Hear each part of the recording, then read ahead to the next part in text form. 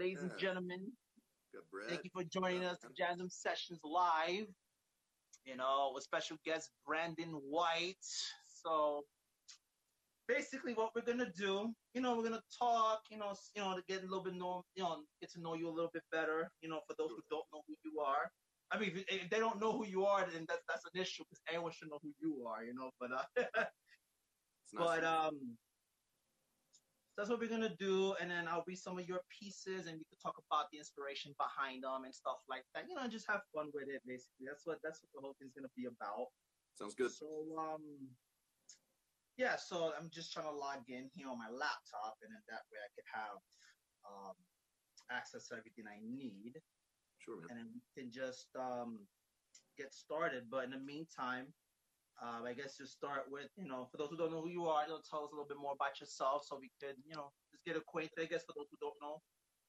Uh, my name is Brandon White, and I am a poet and songwriter from Fort Smith, Arkansas. Um, I'm a father of twins. I'm a husband.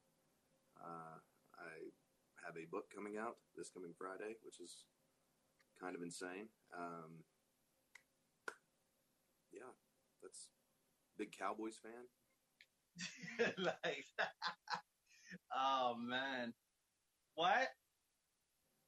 Okay, no, so that's awesome. So okay, so since you mentioned the book, I know you're also part of a compilation book, right? Yeah. The Poet Symphony that was also through Raw Earth Inc. And Okay. it was a really cool collection. The central theme being music and how music affects people, and I couldn't help but want to be a part of that when Tara extended that offer. So I had a couple of pieces already put together, and I wrote another one for the occasion, and I submitted a digital painting for it as well, and so Uh, that is in there as well. wow, that's all. And I was gonna say, music is definitely a thing because there's so many emotions that comes into music, right? Like Thank you, Anthony. like we write about it, we talk about it, but like when because I know when I listen to music, man, I'm like in a whole other world, man. Yeah, Like I listen to yeah, Foo Fighters or I listen to Puddle of Mudd or whatever it is, and like the lyrics is like, damn, even though I never met these people, but it's like they understand what I go through or what you go through, what a lot of us sure, go through. And that's yeah. cool that there's like a book now with different pieces that talks about that. That's awesome. Definitely. Now, your book, The Year That Stole the Light Away. Where did that title come from? Uh, like so many other titles that come to me, they just sort of appear. It was trying to come up with a title to really encompass, the pieces that I compiled to make this first collection, uh, and just thinking about losing my dad and what my mom and I went through.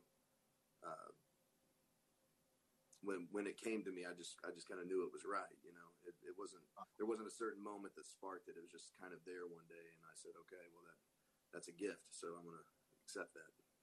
Wow, that's powerful. And I get you, man. Like, especially when you say about your dad, because okay, I'm sorry about that. No, Oh, so you're good, man. especially with your dad, because I lost my dad 2 years ago. He died of pancreatic cancer, and because my mom went through some things too. Like my family went through a lot of crap. I'll Sure. say this for me personally, I saw a lot of true colors at that funeral. Like I was just like a lot. It just came to me one of those things like, oh my god, everything my father said about my family, why he was so distant towards them, it all came to light, kind of thing. And I was like, oh damn. But even after that, the healing process was very difficult because I know for again, like for me personally, I remember when my dad passed away, the first couple, and I just got married, Hmm. so it's just the whole getting through that pain where okay, but I can't hold on to this too long because now eventually I have a baby on the way. I have to worry about my wife and stuff like that. And then Right. I told her, hey, you have to stay at home, bed rest, so you can't work anymore. And she hasn't worked since. And then I had to take everything just fall on me. But Yeah. I you know it was our stories aren't exact, but my dad was diagnosed for the first time. My dad had 3 bouts with cancer, and the last one, being the final one. But Kinsey and I had just gotten married St. Patrick's Day of 2012, and we knew that my mom had found a bump on my dad's neck, and we left for our honeymoon. We came back, and I had a gig 2 days after we got back, and he showed up, and I was taking a break, and I went to the table that he was sitting at, and I asked him if he'd gotten any news, and he told me, well, yeah, but we'll talk about it when you get done. But I pushed, and I found out that night. And so, yeah, the whole getting married and then finding out thing kind of lines up. So. Wow. That's damn, bro. Like that was, and it's interesting because, I know like with my father, like my relationship with him was weird because our relationship was like, it was always like a language barrier because I spoke English and he spoke Spanish. So it's like, and my Spanish was very horrible. But out of all the times I've had in my whole life, I think like the last 5 years I had with him, this is after I came to the Lord and everything. Those are the ones I cherish and remember the most. That's when I started bonding with him a lot more. And I guess because I started to grow as a person. And when he passed away, it hurt a lot more because I felt like there was so many things I could have said or I should have said to him, or certain things I wanted to talk to him about. And it's like, he's gone, And then my mother, she hasn't been the same since my dad passed away, because she doesn't eat as much anymore. Sometimes she's a little bit irresponsible with her medication. So it's just, again, it's just constantly worrying. And then with this whole thing, with this coronavirus, it's just even more. Yeah.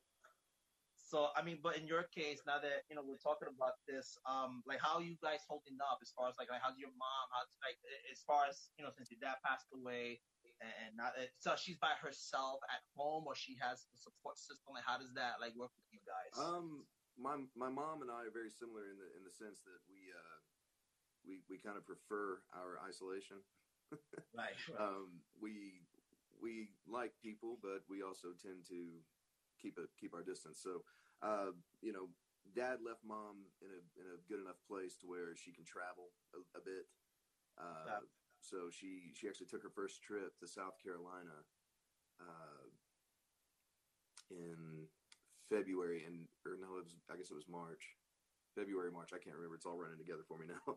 But that was right when all of this stuff really started to happen and everything started to lock down. And so she got stuck out there for 8 weeks. But she has, she has some really beautiful friends that have opened up their homes to her. So I think her plan as of right now is to actually sell the house and just live like a gypsy for a little bit. She's talking about just kind of bouncing around, man, and just living and finding herself again. And I'm encouraging that because, what she went through to take care of Dad. My dad's end of life care team was my mother, myself, and my mother-in-law. And that was a difficult experience, but I'm thankful that I chose to do it. But that kind of consumed her life for the last 3 or 4 years. And so if anyone deserves to get away and just kind of rediscover themselves, it's her. No, I definitely agree with that. And I felt the same way about my mother too, because even after my dad passed away, somebody told me something very interesting. I was talking about it with a friend of mine. And he said the greatest thing about that, I guess, is the fact that how do you say? He said, now that your dad's gone, not that it's a bad thing or a good thing or whatever, it's the fact is you're gonna learn things about your mom that you never knew before. Because with my dad and my mother, like, oh, it's mine. This is all for me. Like now that he's gone, it's like you'll learn things about her that you probably didn't even know even existed, but it was probably there the whole time. And that's what happened when once my mom was by herself, she started getting accustomed to just being single now. And, I learned so much more about my mother than I've ever learned in my entire life. Yeah, I mean, my mom has always kind of been, set in her ways. She's always been pretty freewheeling, pretty liberal. She loves loves rock and roll. She loves Motown. She loves listening to the oldies and smoking a joint and dancing. You know what I mean? Like that's. She'd probably kill me for saying that on this, but no, but it's all good, bro. Yeah, Hey, I was sometimes smoking lies all you need sometimes. well, it's uniquely her, you know, and I couldn't have had a better mother or father. I'm extremely blessed, you know. Amen, amen, and that's what it is too. At the end of the day, man, making the best of what you have, and just at the end of the day, it's like, all right, like this is this, but I'm gonna make the best of what I have here right now, you know, and that's a Sure. beautiful thing, brother. I feel you on that. Let me just give me a second. I'm having issues here. Oh, here it is. Oh, That's you're good, fine. man. All right. So now what we're gonna do, we are going. Just give me one. Okay, here we go. Because on the computer it looks different than it is on the mobile phone. So you know how you Sure. have them in folders and stuff like that when you save a post. They don't do it like that on the computer, so it's different. And my I other can tell. phone is like messed up at the moment, so I was like, oh crap.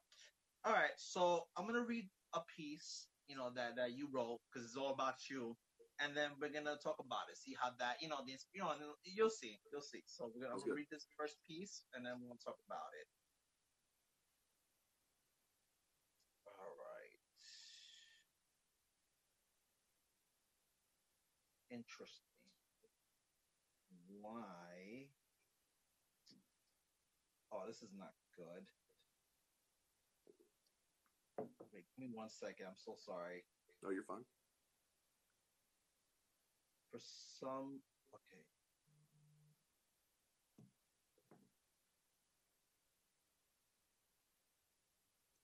All right. So for some reason, I'm trying to see the piece, but it's not letting me. Damn, this is. Oh, I'm really sorry, man. This is not a Sure. good look. I don't like. No, This no. is not. There's no Again, like pressure here, man. I had such a. Oh my god, I had such a weird day, and now this is just. Oh, this is not All good. good. I promise you, I'm not. I'm in no hurry. I've got nowhere to be. No, I know, but still, you know, it's just like I had this whole preparation and everything, and yet, like, this is just acting up on me. This is not good. All But good. all right. I guess. Well, all right. Well, for some reason, I can't. Cause I want to read the piece, but it's not letting me for some reason. But the piece I wanted to read was called "Depression is a Southpaw." That was the piece I was going to read, but I can't see the actual piece for some reason. But I guess just tell me about that. Like, how did that come about? You say the title for me one more time. It's called "Depression is a Southpaw." Oh, okay. Yeah, yeah, yeah. Let me see if I can pull that one up real quick. Actually, I know that. I Yeah, know I'm the. really sorry about that. This is No, no, not no, what I. no, no, no. There, you have no reason to apologize. I appreciate you doing this. Let's see. Yeah, right here. Depression's a southpaw, striking from strange angles and landing shots with ease. For some of us, this is our great battle, the only true war we'll ever know. Fought not for country or political gain, fought not to affirm one's masculinity or prove one's fortitude. Our prize is our lives, seeing another day, and that's enough. Uh, you know, that really, anytime I'm writing that way, I'm usually kind of in the throes of a of a bad, you know, bad mood swing or you know, kind of in my dark place. That one I remember writing on my lunch break. I was sitting out in my car, where I do a lot of my writing actually, and just trying to write something to encompass that feeling. You know, it's a relatable enough subject, uh, possibly done to death, but I think that's part of the beauty and the challenge of being a writer. Is you're at the end of the day, we only have so many subjects we can really touch on. We've got to find a way to communicate those feelings in a new way, and that was my attempt. So, thank you, Annabelle. Wow. No, I feel you with that. And I was gonna say, so walk me through that, like the writing process. Now you said this is you said in your car, right? That's what you said. Like you Yeah, usually yeah. no, like like when once you lock that door in your car, what actually happens once you're in there? Like how does this work? Once you're there, what happens? That that's a great question, and it's a really um, shitty answer. uh, No, it's so good. well, I was gonna say it's like we I think we all try to explain that the best we can because that's a pretty common question when people find out that you write. They want to know, okay, well, as a songwriter, for example, the age old question is, well, what comes first, the music or the lyrics? And it's not really that. You know what I mean? There's a sort of alchemy that takes place, I think, when you enter into that kind of flow of creativity. I'm not trying to sound too pretentious when I say that because it is a very different mindset, and I think most of the folks here are writers, and they can probably attest to that. It does require you to kind of operate as the fisherman, spending enough time on the lake to catch the big ones, but there's also a degree of mystery, and I think that when we try to break the mystery down too much, it kind of loses its power. I've always liked the idea of the muse being kind of a skittish bird, and it's one of those things where it will land on your windowsill and it will come and visit you. But the more that or the closer you try to get, she flies away. And so I try to just take a seat and I try to just be quiet and let it come. I don't have any process necessarily other than sitting in the car, putting on some nice piano music or something. Brett actually plays a lot of the same tunes that I listen to during his lives on Saturdays. This is true. Yeah, I yeah. love that. Well, the first time I ever saw one of his lives, I was listening to it. I was like, son of a bitch, that is the same stuff I listen to all of the time. But yeah, I just kind of try to let myself be still, and I think that's where you find it. It's the hustle and bustle of the day that takes us away from that mind, that mind space. So I just try to make myself available to it. I hear you. And you said something very interesting too about being still. I know in my life, I feel like being still is difficult sometimes, but you have Sure. so much going on in here. And I feel like Absolutely. this right here is so powerful, but it's also dangerous, because I feel like sometimes Absolutely. it takes you to places that I probably didn't even know it was even there in the first place. Mm-hmm. And sometimes I feel like if you just be still and just see what happens, I think that's what makes the writing more magical. It makes it more like so profound because just the like you write it and then once you look back and then wow, like I wrote this, or oh my god, this is crazy, right? And then I feel like just looking back at those writings, you're like, wow, even though you're not there now, but that's where you were when you wrote that piece. Yeah, absolutely. Yeah, no, poetry, me, I've only been writing poetry really since around October of 2018. Okay. And it kind of presented this really wonderful outlet for me because in songwriting, especially when you're in a position where you don't have money to hire a producer and an engineer to go into a studio and be working with people all the time because you're just trying to get by yourself. Things kind of move very slowly, and so you'll be working on tunes, you'll be recording, and you'll do it again and again and again and again, trying to get it right until eventually you want nothing to do with the song. The last thing you want to do is go out and sing it. And for me, like my mind works kind of, I feel like it's an overdrive all the time. And so poetry kind of presented this unique vehicle where I could get an idea out and I could be done with it and I can move on to the next one. And so from October 18 to October 19, I think I wrote 330 poems or more. And that, I don't know if that's that seemed like a lot to me, but I think I see other people on here that probably smoke that number. So, yeah. Back to what you were saying about, the mystery of it all, where does it come from? I think it's a great question. I've heard a lot of people think that it's got nothing to do with them at all. It's you're more of an antenna for something trying to come through from Right. wherever.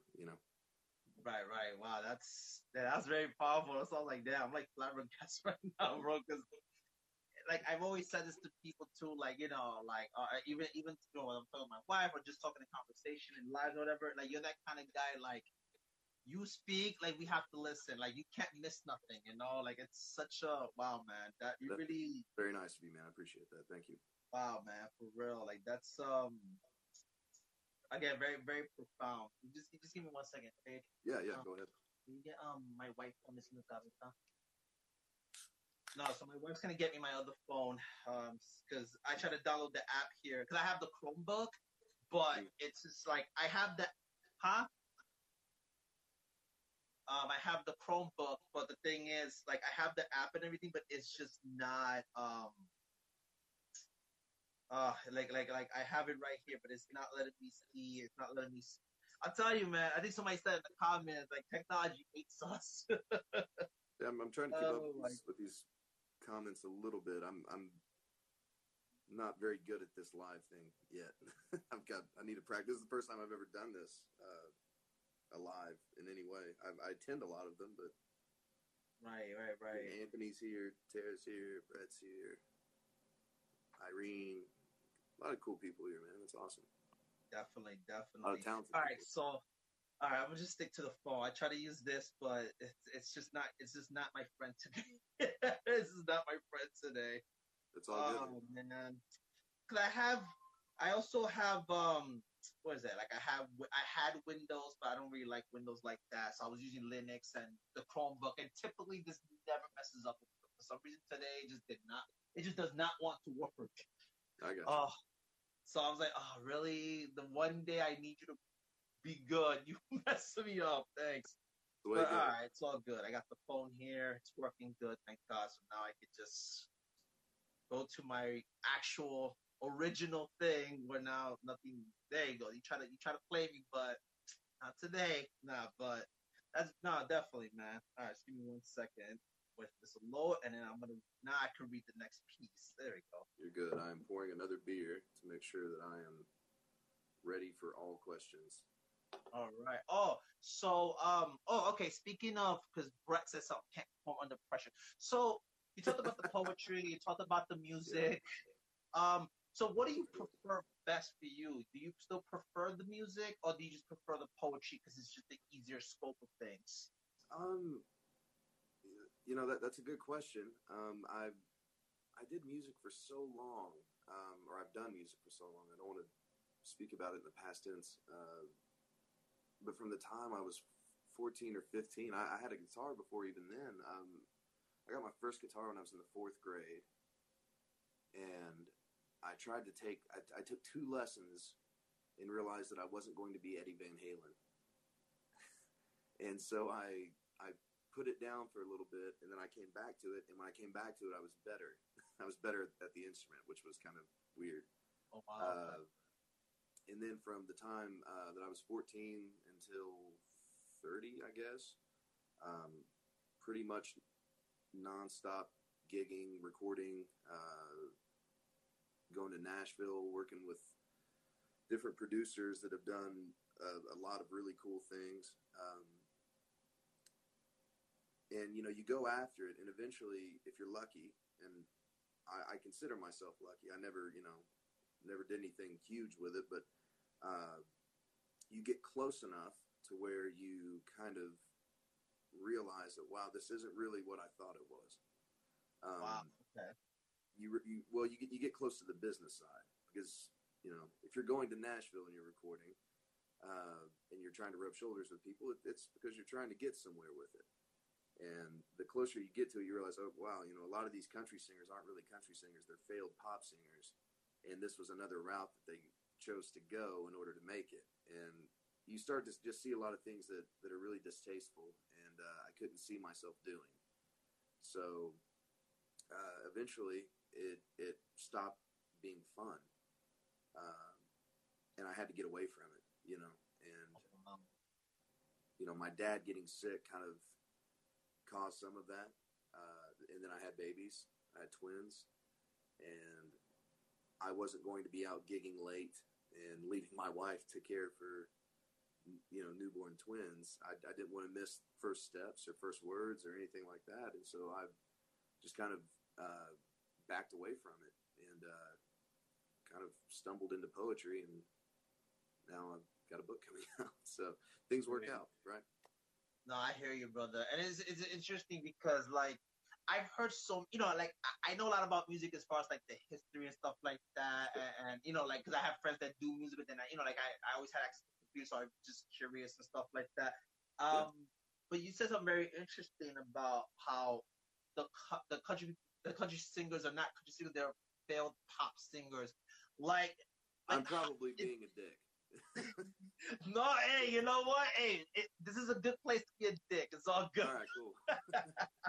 But it's interesting because it makes you wonder, like, damn, so it's not what it appears to be. So it's like, don't let the looks deceive you. Like, have you ever watched professional wrestling?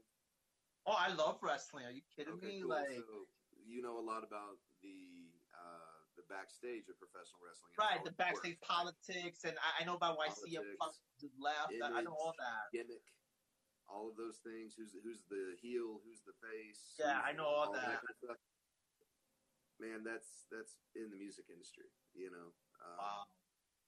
There are a lot of people that think that the Gallagher brothers feud with Oasis back in the 90s and to today is still just a way for them to grab headlines.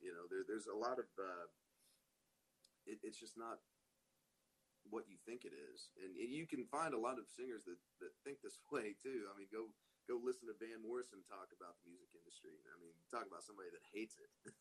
That guy really hates it, and he's profited enormously off of it, even though he's never made a dime off a Brown Eyed Girl, which I find interesting. But yeah, I mean, I can go down that rabbit hole, and we could get lost there if you want. Hey, it's all about you, bro. Whatever you want to talk about, that's what it's all about. So hey, like I said, we'll be here till as long as whatever. I mean, I can't be there no later than 9 o'clock. But I can still hear. I can be here another hour. It's all good, bro. At the end of the day, bro, we're talking, just having fun, get to know you, talk about your book more, which we'll get into a little bit more later on. But just at the end of the day, it's just it's true. Like. And I think in a lot of industries, it really is like that, right? But then there's this whole thing, like how do I explain it? Like there's you do things to cover it up so it doesn't look a certain way. I'll give you an example when, because you talk about wrestling, so I feel like I should have been a wrestling historian. Let's put it that way, like Jim Cornette type of guy. Because I don't know if you ever seen Dark Side of the Ring. Yeah, I have. That's what I'm saying. So basically, all that it's similar, like in music. I heard stories, but I never knew. And then I guess now that you said it, coming from you and confirming that thing. So with CM Punk, for example, he left, right? He just had it, Basically, what it came down to is he was just tired. He was depressed. He was getting hurt. They weren't giving him time off. So when he went on Colt Cabana's podcast and blasted basically WWE, and then this man comes out like try to cover some things up because he got fired on his wedding day. That's what happened, and he's like, oh no, that was just a coincidence, like the damage control. But it just comes to show, like, without him realizing, he just exposed himself. He's like, oh no, well, that was just a coincidence. No, it's like there's just something. It's just crazy, like so many things gets exposed I that. think, when money gets introduced into anything. Yeah. It's not going to, the purity is going to be lost pretty quickly. And you can, kind of going back to music, if you look at those early rock and roll records, and what those meant to people and how organic a lot of them were, there was eventually a shift where it stopped being these cigar chomping record execs that said, I don't know what it is, but it's selling, so let them do it. So you had guys like Frank Zappa and all that were allowed to make records. And eventually you got these A&R guys that were kids who thought they knew what was cool. And so that kind of sank the boat, really, because those A&R guys want to tell you what should be in a song or how you should look or this, whatever. And it's like, I know Queen. Yeah. I know Queen went through something like that. Like, I mean, even before I saw the movie, like, I know the documentaries about it. And it's just Freddie Mercury just refused to change. Like I was like, no, this is what it is, and that's it. Like Bohemian Rhapsody was one song that they did not see being a hit. They wanted, Yeah. I forgot what song it was they wanted. I think it was like one of the B sides of their like that single or something like that. And it just he just was not having it. And Freddie Mercury, no, we're not changing. This is what we are, and that's it. Like, and that's how it is. Reality. I think also with Demi Lovato, same thing. When she first started, she wasn't always with the music she does today. She was doing they I guess who she was signed to, they wanted her to do this weird pop music. It just she did some albums like that, but it just wasn't her. And then I think she ended up going somewhere else, and she was allowed to have that creativity that she had. I think Alicia Keys too went through the same thing, where like the first record deal she had, they were not allowing her to do her music, and then she had to find somewhere else to do it. But had it not been for that push, her music wouldn't be how it is today. You know? Brett mentions a really good song there. "Have a Cigar" by Pink Oh, I Floyd. love Have a Cigar. Foo Fighters Yeah. has like 2 different covers of that song. Which one's Pink? Yeah, that I mean, there's find me a better song that describes it. You know what I mean? I actually I had an offer with a small label from Universal UK, and I chose not to take it because it was right after I got married, and I didn't want to go to Europe for 6 months essentially without my wife. And you know the record deals, and I don't want to keep harping on this and this be the only thing that I talk about because I'll ramble on. But the record deals now, a lot of them are what they call 360 deals. Okay. And so what that means is the record label doesn't just get a cut of what your record does, and you know, by and large, they get the lion's share of what your record sells. But because records don't really sell anymore, and things have gone streaming and so forth, they then will get a chunk of your merchandise. They'll get a chunk of any revenue stream you have, and so that's you know, Tom Petty has a great song about it too. I'll have to look up the title for you. It's off of his. Well, 1 second, I'll find it. But it, you know, Tom it's Petty, yeah, legend, man, legend business, man. Absolutely. I caught him on his last tour. It was so good. But the line that caught me was, "You get to be famous, I get to be rich," and that's very much what it is. It's a crooked industry, you know, and there's still a lot of beautiful music out there and people that are really wonderful artists that need to be heard. I just wish that, you know, the game is a little bit different, but you know, so does everybody else. And yeah, no, I hear you. This friend of mine, her name is Nicola. She does music, and she had something similar happen to her like that, and she just saw how ugly it was. So she just goes to the Staten Island Ferry on the terminal and just starts singing. She'll go to bars and sing, and she's more happy doing that than just being the whole, like you said, the whole industry thing.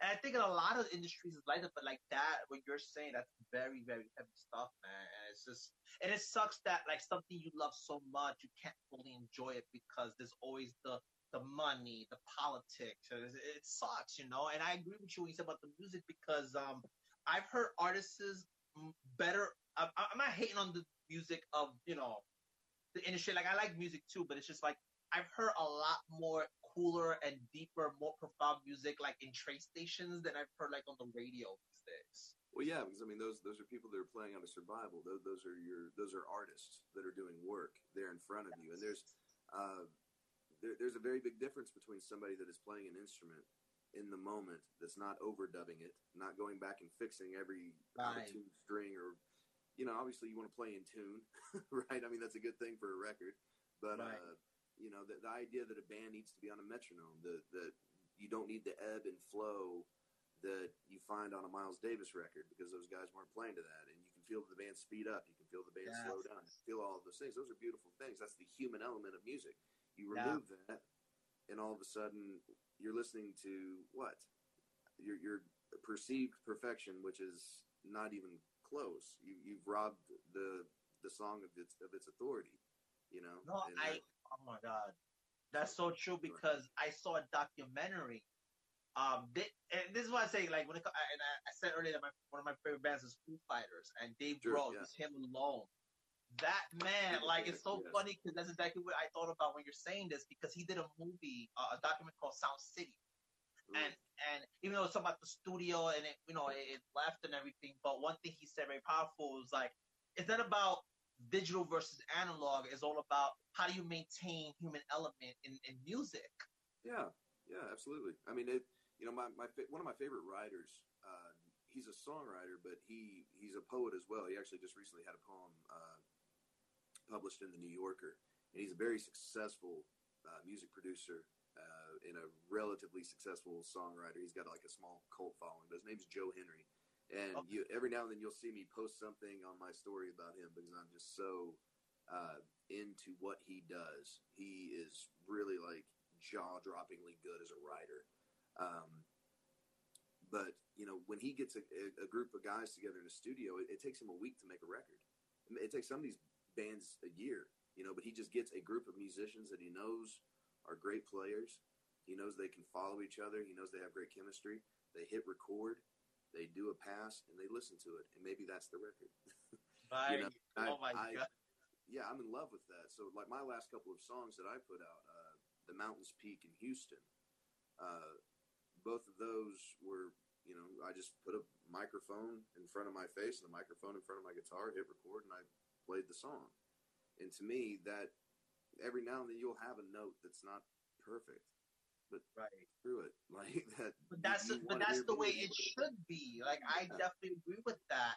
I But it's know. that idea, man, that kind of permeates our society right now, which is everything needs to be a highlight reel. And so even your art, even your music, what does that mean? Like that's a terrifying idea to me. Um, you need all of it. You need the good, the bad, the ugly. We need to be talking about everything when we're creating. And if we're not doing that, we're kind of neutering ourselves, and we're making this. We're allowing it to be co-opted, so it's cool. You know, Right. that, how dangerous is that, right? It Like, is. It is. Like, I'm anyway, all about the legacy. I'm all about the impact we leave behind. So it's like when like I see guys like, let's say, Michael Jackson or something, right? Because sure, he yeah, wasn't a rock guy, but he was like, his lyrics was so real. yeah, And these great, great people artist. try to stop him, and he just said, "No, I'm not doing that. Are you kidding me? This is what I feel. This is what I'm writing. That's it. I don't care if you like it." Like, that's what's that song? They don't care about us. Like, how much controversial stuff that song had, and Oh yeah, he still absolutely. released it. And Oh that's yeah. what it's all about. It's about the realness. But I feel like in today's society, the realness is fading away, and it sucks. And If you make I'm enough like, white so. people uncomfortable, then you're going to hear a lot about it on the news. Oh So, my god! Like, I talk about this with my wife all the time. Like, and I was like, "Dad, it sucks how music today is just." Oh my god, man! It's like the human element is fading away, and it sucks. And yeah, it is. And like well, what but happened to all that? Like well, Bob Marley, another perfect example, man. Like, he was so real. Like, you don't have those anymore. you have some. You just have to look for them. You got to dig, Yeah. and and so, But as but far as maybe that's mainstream music, though, it's like yeah. that. And I mean, but that let Clear Channel have the radio. I would Right. rather have I would rather discover these guys on my own and still have that excited feeling of oh, this is mine, instead of something that I'm spoon fed. And No, so I hear you. I yeah, hear you. so let them have their cool. It lasts for a second and then it's gone and on to the next, and there's still great records to be heard. So Yes, yes. That's how I feel about Savage Garden. Like, even after they broke up and did whatever, but Darren Hayes, even though he was never a big, like, very big popular guy after that, but like, if you listen to his music, it's so organic. And I always tell myself, I always tell people who know about that, he's a very underrated guy. Like, this guy, if you hear his underrated lyricism, vocalist. is Yeah, ridiculous. yeah, he's I'm like, my wife loves Savage Garden, and I know they're hits, but his range is unreal. Like he's a very powerful singer. yes. Oh man. All right. This is fun, We're talking about music, and that's like my category. Like, I love talking about music and just the Oh, history me of too. things and the fact. I love that. It, So, it like, just it stinks because every time I talk about it, people listen to me and they're like, "Oh wow, he bitches a lot about music," But I mean, it's just I'm just saying what I think, man. So Man, no, that's the way it should be, man. No filter here, man. Girls, you can I'm throw trying me. not to. Oh man, that's what you got. I'm looking at my screen. I look like so sadistic with the stupid light because my light. Oh my god. It's great, man. It's great. Don't even worry. All right, so All right, so this next piece is an excerpt in actually, and this title is very interesting. So it Sure. says a turkey sandwich and a herd of wild chickens. Yeah. Okay. Cool. Let's do it. So I have the book, so I can actually see the piece, so I can actually read it. Thank goodness. So all right, the leaves will change soon. I used to think of falling leaves as a kind of slow death. It's nothing more than trees protecting themselves, shedding the unnecessary to survive. I love, first of all, I love the metaphor behind this because if you look, I could you could take this in so many directions. That's with this piece. But so wait, before I you go ahead, tell me about this piece. And the title is very interesting. A turkey sandwich and a herd of wild chicken. Like Well, that's awesome. there's one of those card pieces again. I remember very much.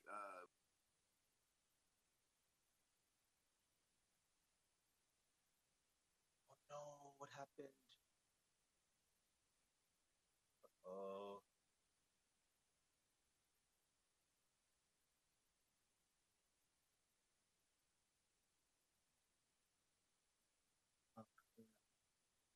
Back. Am I back? Yeah, I don't know what happened. I was like, wait, Yeah, is he spinning? I'm probably gonna have to switch to my phone here in a bit because my battery's dying on my iPad. But Oh, okay. so I'm sitting in my car. I'm eating lunch. I'm blank. I have nothing to offer anyone, and it's in times like those that I've really tried to train my mind to be aware of what's going on around me and to try to take that and like how can I take something that's pretty mundane and try to flip that to something you know interesting because if I'm quiet enough and I'm aware enough of what's going on around me, I'm constantly surrounded by creativity. Everything that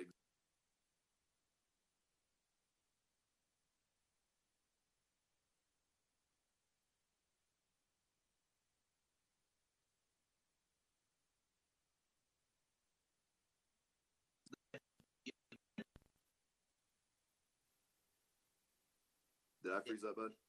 No, no, you're good. Okay. Anyway, I'm sitting there. I'm eating, and then like 30 kids are walking towards my car, and they stop 1 foot in front of my car, and they basically are sitting there learning about street art. One kid's like got he's knuckle deep in his nose and his I just kind of took that image and ran with it. Really,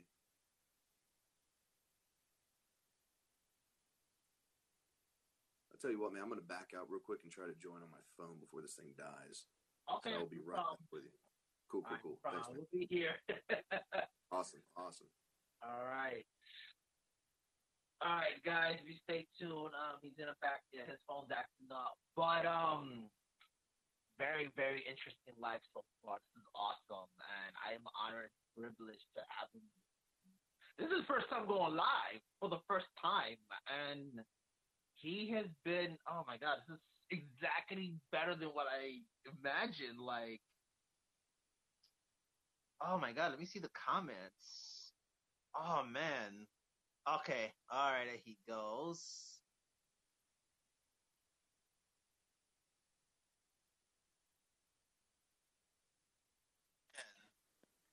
And we're back. All right. Oh, I tell you, man, technology hates us today. Yeah, I mean, I actually I had that thing plugged in, and apparently I plugged it in wrong. So it was sitting there, and I thought it was charging all day, and it wasn't. So this will work. Okay, good, good. All right. So we was talking about the turkey sandwich and heard about chicken. I Yeah, love that title, did you man. hear everything that I said? Because I don't know if I was like dropping out. My iPad No, was going. I don't know about everybody else. I know on your end, the last thing you told me about was a bunch of kids in your car, but then like I don't know, and Walking then that's towards my when car. you Okay, okay. So I'll pick up there. So I'm sitting there eating, and I'm like just kind of zoning out, looking out the window. And when I look ahead of me again, there's 30 kids walking towards me, and they're doing this thing. We in downtown Fort Smith, every year for the last few years, they've done this thing called the Unexpected Project. And what they do is they invite these street artists from all over the world, and they come and they pick a building, and that building is the canvas. And yeah, it's really cool. And they were taking these kids around. They were explaining art, as if that's something that's easy to do. But they were teaching these kids the best they could. Like, this is what this is, and this is why this is important. And I thought that was interesting. And the kid picking his nose was a real thing that's later in that piece. Yeah, and so it was just another example of what do I have to work with? A painter only has so many colors on the palette. A poet only has so many subjects to write about, or songwriter, or whatever. And so when I'm not, in my best Jane Hirschfield mode, where I'm just creating some beautiful metaphors out of nothing, I've got to take what I can take and try to make something out of that. And it ends up, a lot of the times, those end up being people's favorite pieces are the ones that are just kind of rooted in reality, I guess. Right, man. That's awesome, brother. That's so awesome. And again, it's like what it goes down to is, again, like what you have right there in front of you. It's like there's so many things you can grab from that and just write about it, and the thing with this piece that I like is just because I used to think like that too, where like when leaves fall, it's like slow, like it's like some kind of that, like as if the like the tree is dying per se. But no, it's just true. They are getting rid of the things that they don't need anymore. It's kind of like they're cutting things away. We all do that, all of us, constantly. Like, you either hang on to something that is toxic in your life, or you cut it away, and you survive and you move on. And that's, if everything around you, if you're aware of it, is kind of a wonderful metaphor for life in some way or another, and so just training the mind to be aware. And I'm no freaking expert on any of this stuff. I'm just doing my best, trying to get better at it. Right. No, I hear you on that, man. And it's like, and it is exactly just that, it's just the whole letting go. And I think the hardest part of letting go is when it's the fact that when you're still holding on to that. I saw this picture one time where they had like a rope, and there was like a person holding the rope. Like, it was like split, and there was another one with the rope, but the hand let go of the rope. And basically, the more you hold on, the more your hand's gonna hurt, where it's gonna get numb, and then you can't hold on to this anymore, and it's gonna drop you. Yeah. Type thing, and it hurts. It's easy to let go and opposed to holding on, and that thing lets you go, and then you fall and hurt yourself. I guess if that makes sense. Totally, yeah, absolutely, and it's so. I tell you, man, like, imagery is such a powerful thing, and because like I'll look at a picture, but I always try to see the bigger part of the picture. Mm-hmm. Because it's just because, like, if I see a painting, okay, but what did the person go? But what was behind that painting? What the person had to go through to paint that? You know what I'm saying? Like, I know this wasn't just one time. That's it.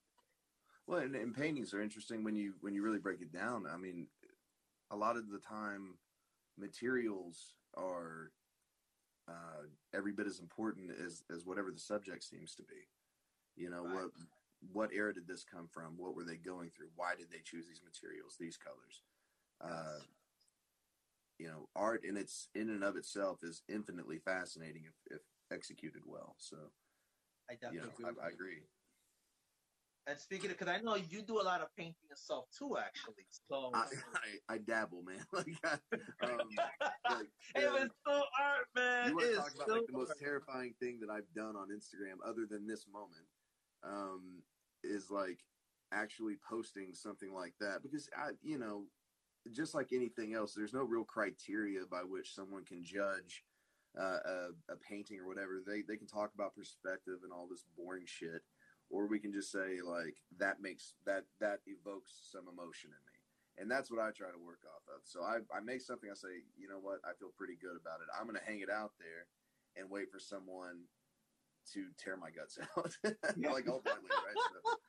So, I'm glad that you've noticed them. That's nice. Nah, I feel you on that. So, okay. Yeah, Terry's talking about. He says that he created his own book cover, so I had a hand in that. She helped me with the text, though. Thank you. Oh, okay, okay. All right. So this one is called Drowning in Flames. So it's not an actual page. It's the paint the artwork that you did. But I want to show it right here. Yeah. I remember that one. Walk me through that quick because we have like 6 minutes left. But what I'll do is I'll restart the live and we'll continue on and stuff. But Okay, talk to me sure. about this piece.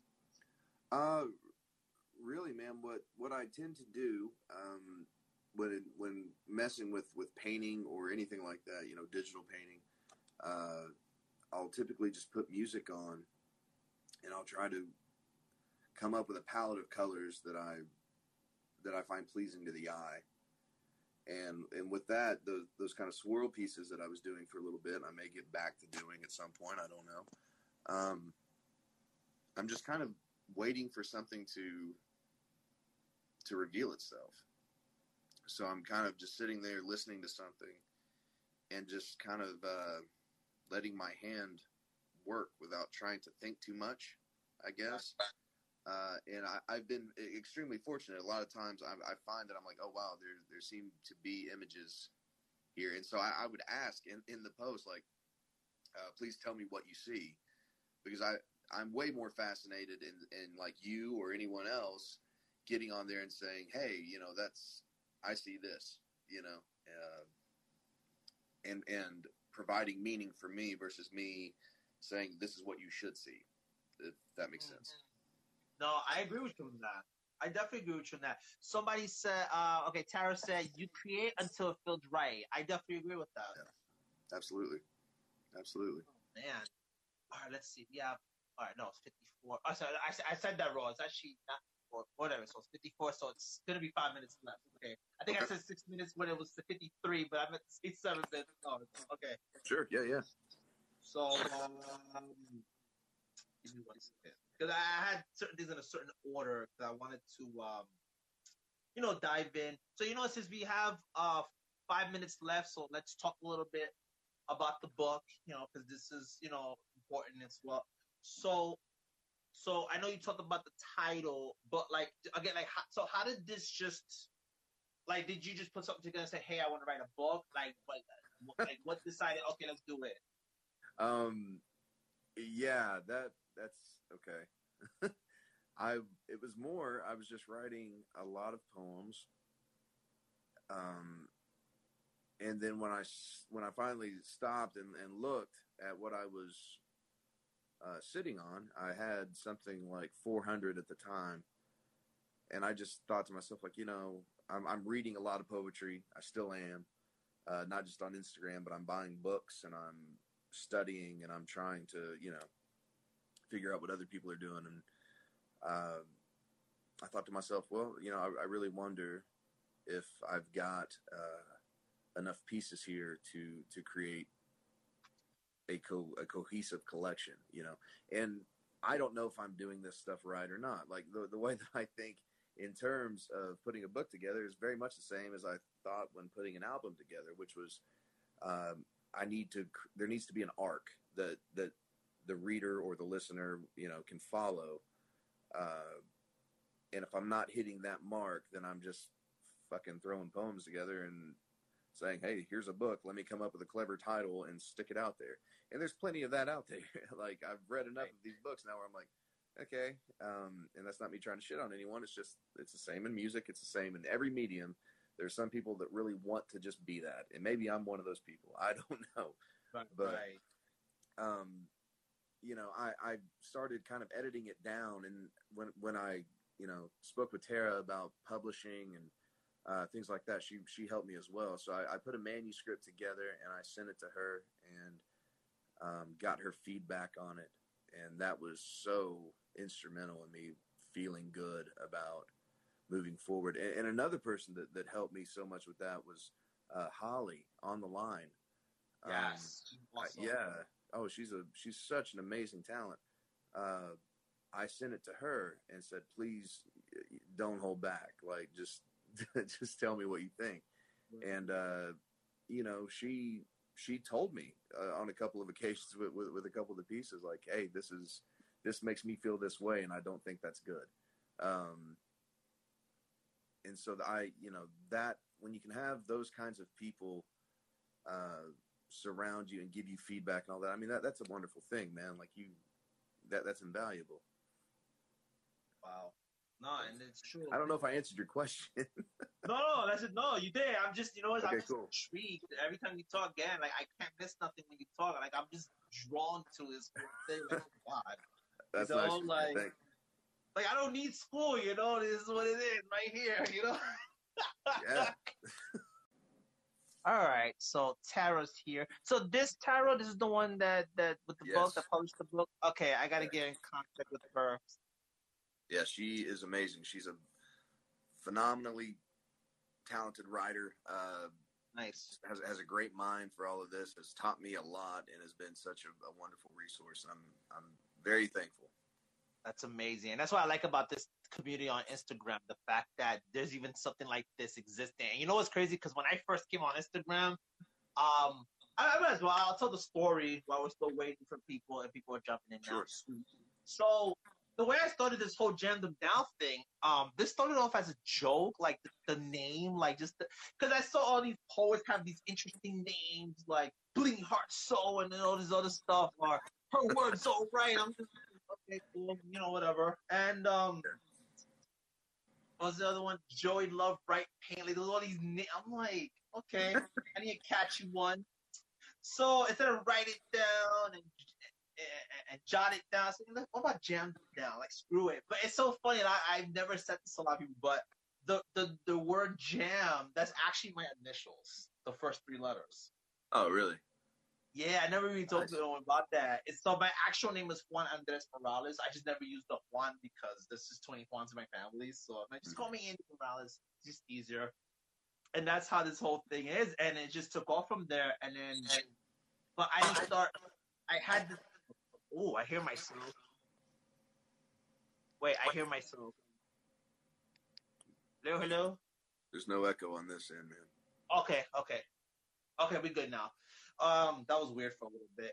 No, so that's how I started the page. So I created back in January 2018, but I didn't start posting and writing pieces until maybe 5 months after my dad died, which was August. And then it just took off from then. And Poets Anonymous read one of my pieces, and then things just took off from there. And then as I started getting introduced to you and everybody else on here in the community, although I started seeing communities, like introduced to community, I mean, certain communities were leaving or they were vanishing. And I don't know, I just got inspired. And I'm like, I was just showing people on people's stories. I was like, hey, check this out. I'm like, I might as well have a community page. And then everything just took off from this since like March. And we did our first live on April 6th of this year. So everything just took off from there, and it's just. And I'll say, man, I've kept up with everything you've done, both your writing and as you kind of built these communities. You've got a couple of them now, but you can really feel the enthusiasm and the passion that you have for this, and I think people like you are invaluable, and that's not just me trying to kiss ass here. It's the truth. I mean. There are so many writers out there that they need people to champion their work, to be an advocate for them, to say like, hey, this matters, and this is why I think that. That's not just them beating the table on their own behalf. So, that matters. What you're doing, what Brett's doing, what Poets Anonymous, a panoply of poetry. Like there's so many. There's a lot of really wonderful people doing wonderful things, and as long as this community can stay supportive of one another, you don't let the competition piece kind of creep in like that. Yeah. That happens a lot in music. I assume it probably happens here too. I see a lot of people talk shit about Atticus, and so like I don't know. I think it's awesome what you're doing, and you need to keep doing it. So. No, thank you. I appreciate that. Yeah, And man. I even talk about this with my older brother too. And I've said, even though it's just poetry, but it's more than that. And I see so much. I see such a bigger thing. Like that's why I started doing this. I started creating the podcast because yeah, there's the lives, but the lives have gone 24 hours, and then I started doing the podcast. So be honest, be on these other platforms, like Spotify, Apple, and Google, because I feel like poetry is so underrated. It needs to be outside as well. I shouldn't just be in this one little cloud, and because Yeah, it can't be in just one little bubble because eventually it's gonna burst, and then it's like, okay, what else? I know there's like other communities like on Facebook and stuff like that, but like I've heard so much negative about that. I'm like, and I know some poets here do have one on Facebook, but they tell me things here and there. But the point is, it's just like you said, there's the competition part that creeps in sometimes, and it's just, like if you see my followers, like I only have maybe 600 followers. Everybody else has like 20,000. It's fine, it's whatever. It's just I'm just not all about that. I'm all about, what, whatever impact I can leave behind, whatever legacy I sure. can leave behind. I think, you know what? And if people are praising me and people are liking what I do, that's God's favor over my life. That's the way I see it. You know what? Absolutely. I'm thankful for that. Yeah. Like I don't care if I'm like I have 20 million or not. It's just it's I was doing a live with another person named Natalie. Mhm. She goes by Silent Lover, awesome person, and Oh yeah, absolutely. she said, She's you see a that great number writer. right there? Screw that number up there. It's not about that number. If let's say all we have is 5 people and that's it, hey, whatever. But those are the 5 people that I care about the most. People who come back to me. As a matter of fact, what's the name of this poet? I think the handle is Smiling Through Two or something like that, or something like that. It's kind of hard to pronounce the handle, but this person reached out to me recently and said, "Hey, I started a community page, so it's Smiling Through to Community." This person called it now, and I thought, "Oh, that's cool," but it wasn't just that. But what the person told me is what it touched me. He said, "Oh, well, I see your journey with Jam Them Down, and I got inspired, so I want to create my own thing now." And I'm like, when I That's heard awesome. that I was like, you know what? That puts a smile on my face. I'm like, okay, it's not because I'm doing it just to do it. No, I do it because I love this, and I never found something I loved before until now. And at the end, there you go. Brett just put it right there, Smiling Through, and it has two eyes. Yeah. I don't know how to Okay. pronounce it. I don't know if it's the second or two or I don't know how to I'm not pronounce sure it. if I'm following them or not. I need to check that out. Right, that person just did a community page based on that same name, but it just says community next to it, and now Okay. they just started doing that. But when they reached out to me and said, "Hey, I saw your journey, and I'm very inspired by that. I just wanted to do it." That touched me a lot more than just how many people liked my stuff, and I'm just like, you know Sure. what, I'm touched by that, and I made Well, new friends. you're in a unique position. I don't know that I could ever do what you and Brett do, and it's not for a lack of passion necessarily. I just think it takes a certain personality and a certain amount of selflessness, to put yourself in the out there like that, because um, the idea of people like you that and Brett and so many others that lift people up, that find these writers that, I've got quite a few followers right now, and I don't know how many of them are paying attention. I really don't give a shit. I love the ones that do, and I don't pay much attention to that either. It's more like I got in a bad habit of like following people back, and so I'm Me following like too, and I feel 4,000 bad when people. I can't get to them. Yeah, and so like over Oh like several man, years, you do that, and then like I don't know what I'm looking at half the time, so I'm having to go like type everybody's page in, so I'm making sure I'm keeping up with the people that I really want to make sure I'm keeping up with, and uh, anyway, like I said, it's invaluable to have people like that care. Yeah, and Tara's another one of those people. She really genuinely cares about people's art being represented the right way, and we need as many people like that as possible. And the fact that you, Brett, Tara, that these people that are running these communities are so talented themselves, that's also just that's a wonderful bonus, man. It doesn't get any better. no, amen, amen. That's what it's all about. I think this quarantine, I've been out of work for like since March already.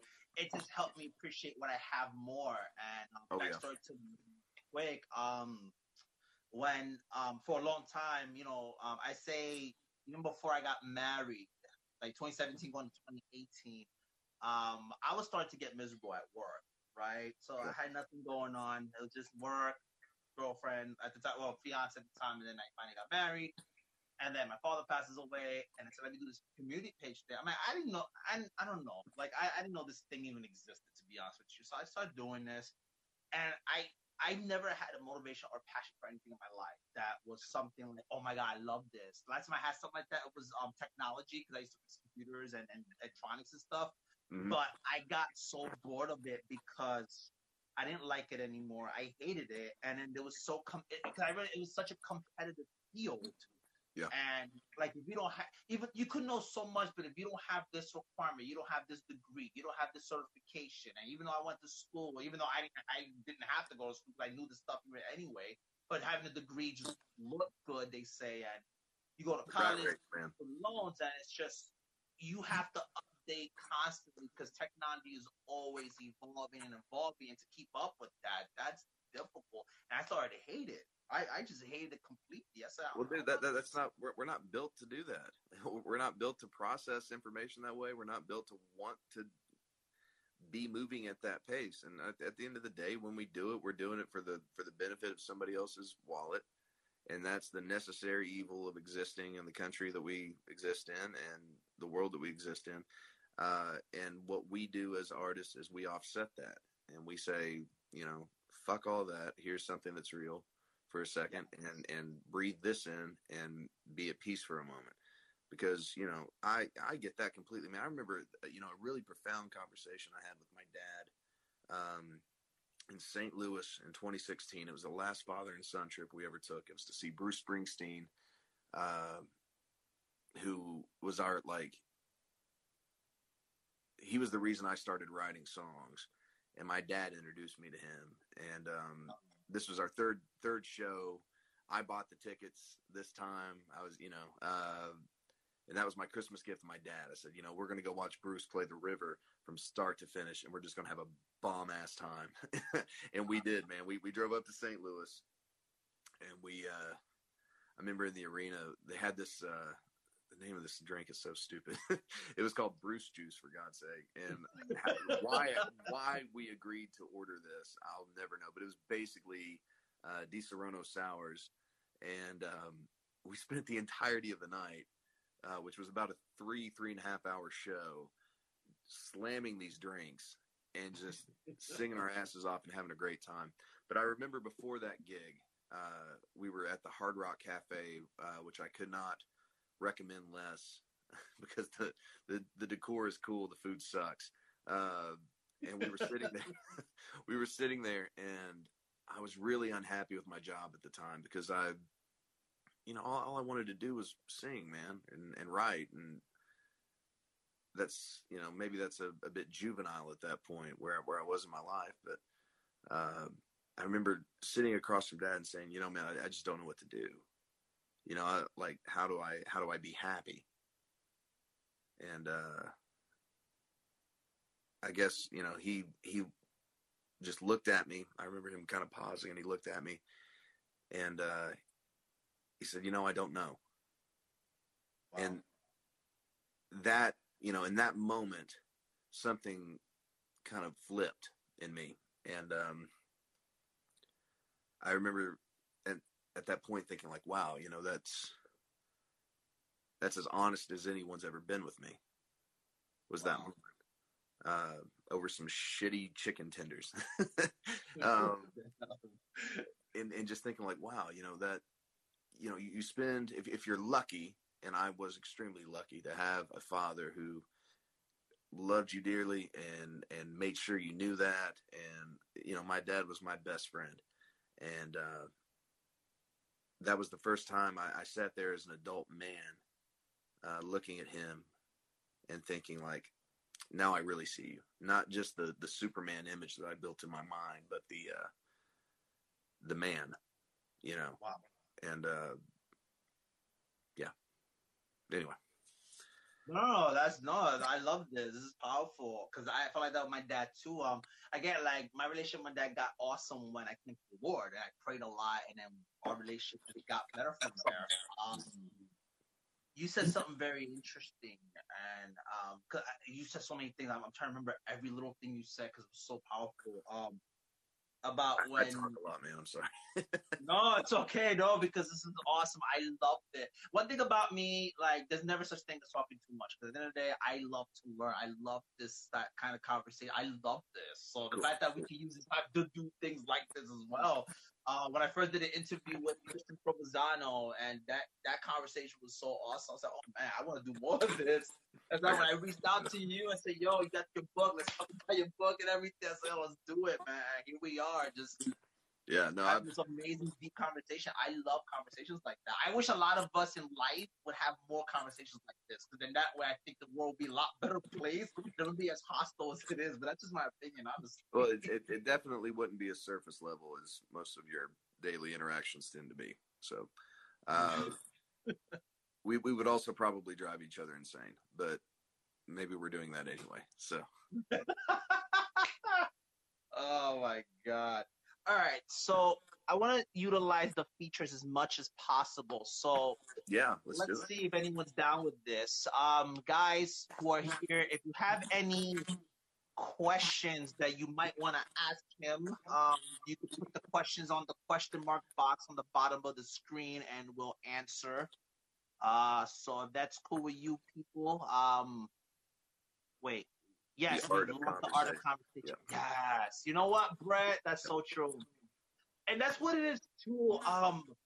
George Lopez, the comedian, even though he made this as a joke, but this is so true. He said people do not want to communicate anymore. Everybody wants to go like this. Okay, whatever. It's all this now. Yep. Like I could be in front of you. Oh, I'm like, are you kidding me? Like you mean to tell me? Like it just, I don't know. It just, oh man, like I don't know what happened where the art of conversation got lost. It's so true, and it's just like Raven. nobody wants to communicate anymore. And then when they do, it's always okay. Oh yeah, I'm like, wait, what? Like, wait, but I just gave you this whole thing, and oh, you told me it's okay. Like, Yeah, I was gonna say I don't know if anybody remembers the movie Jerry Maguire, but it's one of my favorites. And there's a line, I'm trying to remember who says it. Anyway, they say you know, it's good to have a conversation where you feel like the other person's not just waiting for their turn to talk. wow. And that I always found that to be profound, because it's absolutely true, and you can tell in somebody's body language and somebody's, you know, in the depth of the conversation how deep they're willing to go. And most people are, I don't want to say most people, but a lot of people are they're just there to be heard. And so Amen. Amen. I definitely would agree with that. I think that's what it is too. Sometimes people just want to be heard because maybe where they're at in their social circle, people just, I don't know, it's just that they're not able to do so. And I think that's very important. That's why with me, I remember when I was growing up, unfortunately, my emotions, me wanting to ask questions, me trying to find out what's what, I wasn't allowed. Like it just, you know, and I grew up in a whole Hispanic community family. So in the Hispanic culture, it's like, all right, shut the hell up, do what I tell you to do, and that's it. You know what I'm saying? Like my dad wasn't affectionate or anything like that. Neither was my mom. That's just how their upbringing was. It was always that tough love, you know. So to try to explain to my dad, oh, I'm depressed because I got bullied at school, like it's bad enough I had like a language barrier, so it's kind of like, yeah, I don't know how to explain it to my dad or ask my dad advice about sex or anything like that. Like my dad never had that talk with me, so I had to learn that on my own. And my older brother, you know, he had his own thing going on, so he wasn't really around like that. So I was mostly around my mother, my it was mostly me and my parents, but then my sister was around. But then there was like a whole thing, but it was mostly just me and my parents for the most part. And that's all I could remember, you know. So to just go, you know, like try, you know, and then try to explain that to Hispanics, especially the old school Hispanic system. They don't, it's not a system, but you know what I mean. Like they try to explain that to them. Like they said something about mental health. They try to explain that to the Hispanic culture, especially at that time. sure, well, you know, and if you think about it, you know, my dad's generation as well. There wasn't a lot of talk about that. That wasn't something that was considered. It was get over it. It was tough it out. It was whatever. until cultural norms like that are broken down and men are allowed to be vulnerable, and until we're all allowed to be vulnerable and allowed to just speak on how we're feeling, it's sad.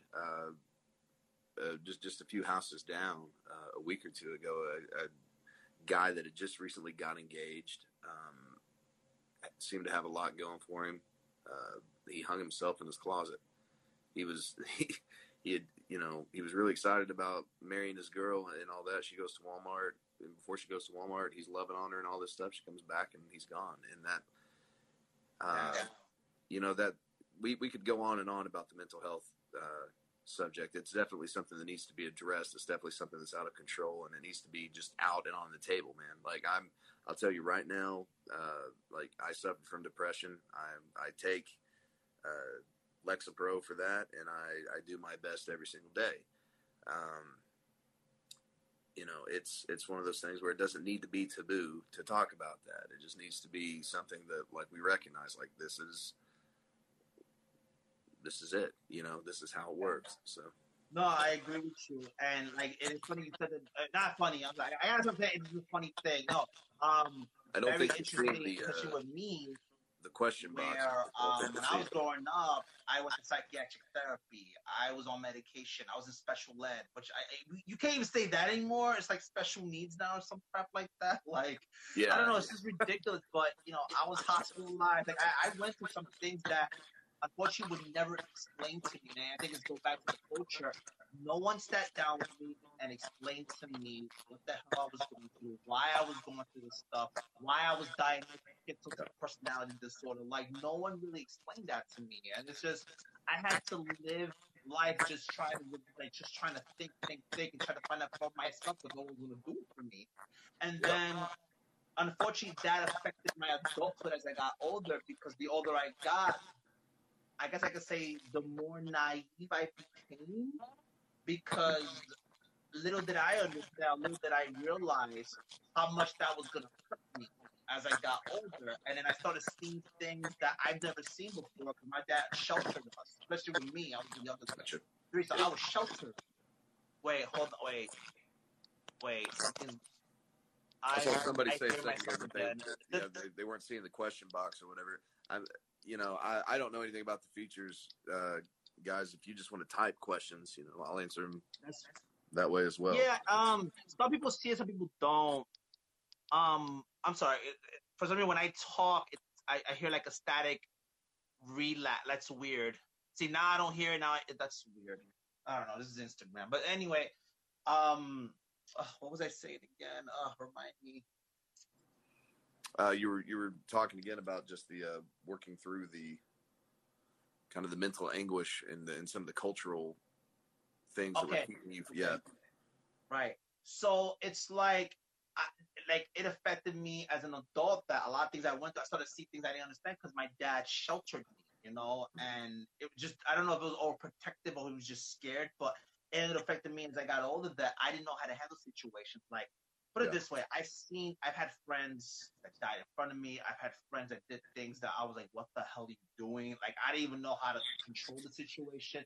And again, and I look back now and I have a child. I'm like, Dad, I don't want my son to go through that, right? And I'm just like, these are certain things. I'm like, Dad, I understand you had a rough life too because your dad wasn't around, but these are things I wish my dad would have spoke to me about. Like, he should have, but but that at the end of the day, Andy, I mean, when we really think back on that, like, they were dealing also with the cultural norms that they grew up with, right. And it's a pattern of behavior that leads to that. And so it's not necessarily a failing on their part. It's a failing on the part of society. And if it becomes a failing on their part, it's because they chose to ignore what society was saying, like, hey, this is happening. And when you shake your head and you say, no, that's not a real thing, you do so many people a disservice, and you exclude so many people. And the divisiveness of the world we live in right now it's disgusting. So, I don't know that our parents failed us. My dad swore up and down that he had never been depressed a day in his life. And maybe he was telling the truth. You know, Right, I no. don't know how the fuck you exist in this world without But you know what? I think there's a confusion with that, and I think because my sister goes through anxiety, she gets depressed a lot. She's on medication as well, and I think people confuse depression with I'm just sad because depression does not mean you are sad. It works with it, but it's not what that is. There's more to the bigger picture that a lot of people don't want to talk about for whatever the reason is. It's ridiculous. Sure. And I don't know what's worse before when we grow, or is it worse now where people are filtering things way too much? I think there's a balance that needs to be struck. I mean, we live in this cancel culture now where it's like one fucked up thing that you said 10 years ago on Twitter pops up and you are done.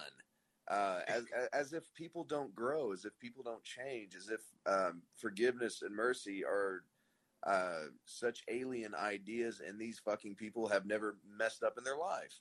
Like that. It's such a strange time, and I think really what it boils down to is people need something to rally behind. They need something to believe in. They need something to belong to, and people want to be outspoken. They want to be heard. They don't want to feel like they're just drifting through and what they have to say doesn't matter. So even if it means regurgitating something else, they're going to say it.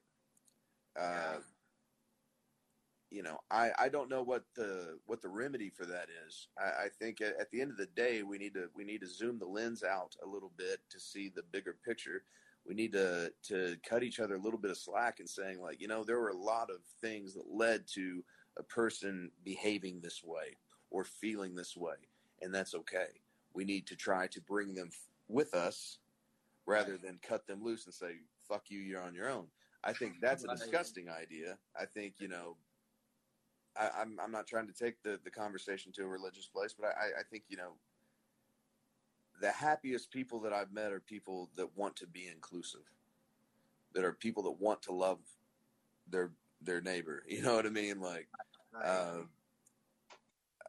maybe I'm being a little too Miss America talking about that, but I think that there's a place for it. And I think that, I don't know, it just bores me to death. The idea that I need to condemn somebody for a momentary lapse of judgment. That seems so silly to me and so juvenile. And I'm not saying that people don't have a right to feel the way that they feel. They do, but try to educate people. You know what I mean? And if you can't, then at least you tried. But don't, fuck off with this, you said something wrong and now you're done. This is why you're a piece of shit. Like, that's such a silly idea. I feel you on that. I know, because now, like, I feel like I'm a man of faith, so sure. Like, I like to bring this up. Like, I know there was a scripture where Jesus was like, the Pharisees were gonna stone this adulterous person because she did adultery, whatever. And Jesus said, okay, one who has no sin cast the first stone, and nobody cast the first stone. Yeah, because basically trying to say, okay, if you never did a sin, then you could do it. If you're not, then shut the hell up. That's basically what he was trying to say. But even if you want to break it down to Jesus, we want to talk about that. I mean, when we really talk about what we're being taught, when we talk about someone that was so influential and so, when I read the Bible, I don't read the Bible as someone who was raised in a religious, family. I wasn't. We went to church like twice on Sunday my whole damn life, and I was taught a prayer when I was a kid to say before I go to sleep, and that was about the extent of it. So, when I start reading those texts and all that myself, I come from it as a person who questions everything. I don't blindly follow anything. I refuse. I think that that's a dangerous concept, and I want nothing to do with it. But when I read the word of especially the New Testament, if I go down that path, I see somebody that is seeing things as they are. They're seeing a big picture. They're not. He's radically inclusive in most of the things that he says, and unfortunately, Richard Rohr has a lot of great things to say about this topic. But he talks about the southern U.S. a couple hundred years ago or whatever decided that everything in the fucking Bible was literal, and that possibly set back the understanding of what was trying to be taught, however many years, right? Right. When Christ himself said that, like, I only teach in parable. Well, a parable's a story, you know, like, are you Right. getting the point of what I'm teaching you? Not this Right. literally happened. So, you know, I think, you know, to break it down, to not go down that road too much, you know, inclusivity, be cool to one another. It's not hard. Forgiveness is not hard. I mean, sometimes it is, but when it comes to something small that doesn't affect you directly, try to educate people and bring them forward. Try to help them see a better side of things. Don't just condemn people. That's such a boring ass way to live your life. No, I agree with you on that. And I think like even in a sense because even in like again like even in the Christian, you know, the religious community. I've said this to many too. Like, I'm a man that follows Jesus Christ. I don't like calling myself a Christian, even though I fall into that category, only because the word itself, unfortunately, has so much negative connotation to it. But the point I'm trying to make is even within the Christian community, people do the same exact thing. Any community you go to, it's like that, where Sure. pointing the finger, poke the bear, there was all this stuff. And like, and I'll say this, I've seen a lot of church hurt happen where people don't want to come back to church anymore because of something someone else did. And yeah, maybe like I look at it as, you know what, fine, like I forgive you, but it doesn't mean I have to trust you again. That's the way I see it, right? But then, but it becomes so uncomfortable because if that still person still goes to the church, same church you go to, and then they don't feel comfortable around that person, they're gonna want to go somewhere else. But sometimes you church hop to a point where you don't altogether you just don't want to go to church anymore, and it sucks sometimes because it's like, okay, like my whole thing is if I go there, I go there for God. I'm not here for people. I'm not here for whatever. And that's just my life, whatever. But there's people who think the same way, but because something like that affected it, then it's like it gets to a situation even also that this is why people don't want to believe anymore because of stupidity like that. So it's like if you're supposed to be walking a certain way and then you, and I'm not judged because, you know, again, like I'm not any better either, but it's just like how we trying to influence each other when we're condemning each other over stuff, whether it's big, small, whatever. It's just I understand we're supposed to be accountable for each other, you know, in a loving way, but if we're not displaying that, then what the hell's the point? Well, I think when you choose to live in fear and you choose to use your religion as a afterlife insurance policy, you're not approaching anything from a place of love at that point. And so maybe the idea needs to be that we really think about why we're talking about those things, why we're reading those things, why we want to follow those things. And if you can get back to what the point is, Right. then you're probably going to have a greater impact on people. So if you want people to follow an idea, the idea is to witness. Well, the idea of witnessing is not handing out tiny, pocket-sized Bibles on the corner of college campuses. The idea of witnessing is living your life. Live your life the best you can, man. And if you can do that, if you can love people and be inclusive and be somebody that people want to be around, and you show mercy, you show grace, you're going to be magnetic. Amen. So yeah.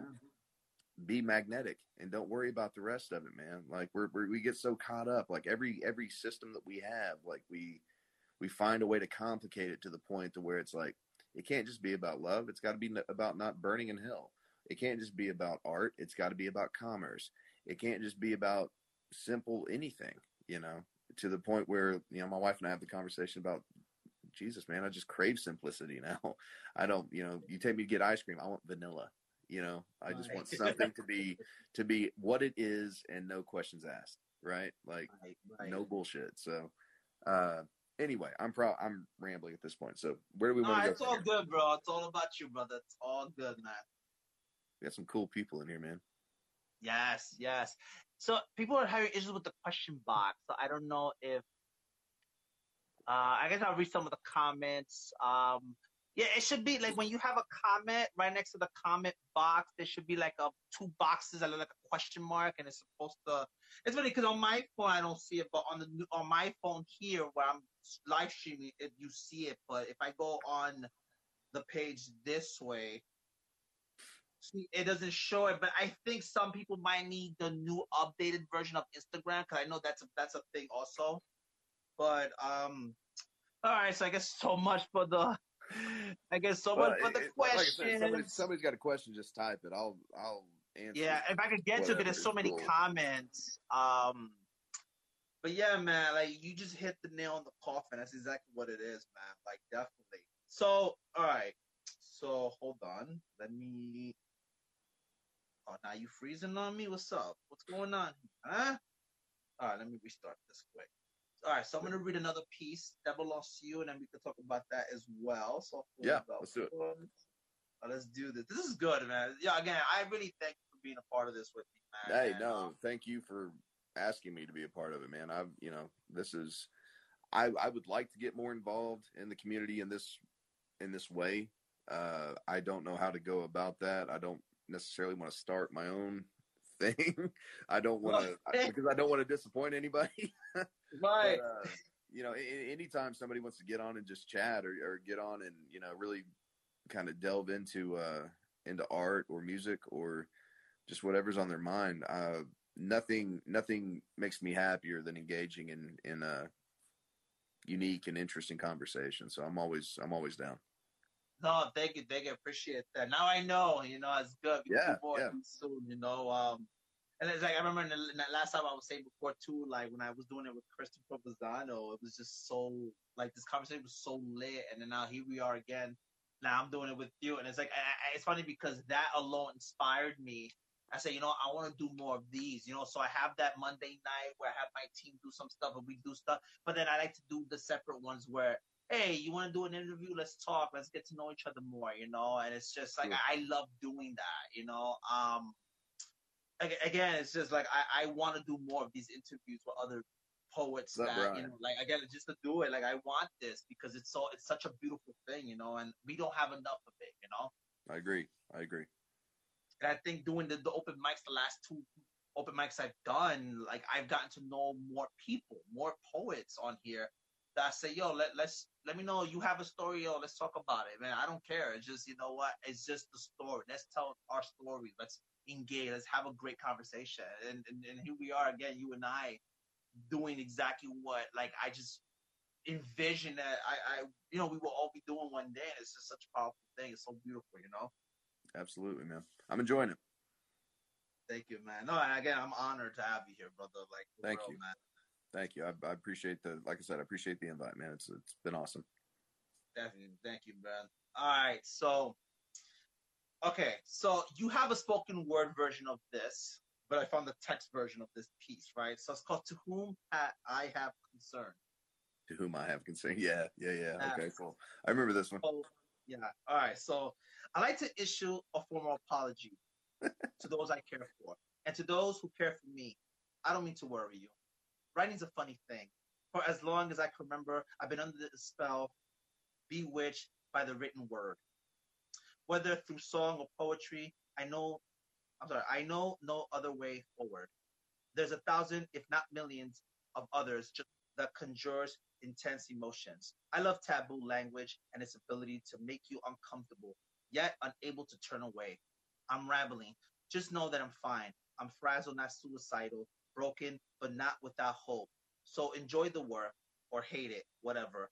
Take it seriously and with a big grain of salt. In all of these words, I've tried to leave room for you with all the love I can spare. Yeah. I know I stumbled on some parts. I'm sorry No. about that. No, you read it great, man. I enjoyed that. It's always cool to hear somebody else read what you put to paper, because there's a certain musicality that people speak with, and you can hear the difference with each individual reader. So I always get a big kick out of it. So that was cool. Thank you, man. Yeah, absolutely. No, so tell me about that piece. Tell me about that. Okay. Well, so, being somebody that probably everybody that's in here right now listening to us can attest to this, being somebody that writes and puts their work out for everyone to read. When certain people read those pieces, and certain people that don't understand what it is to write and what it is to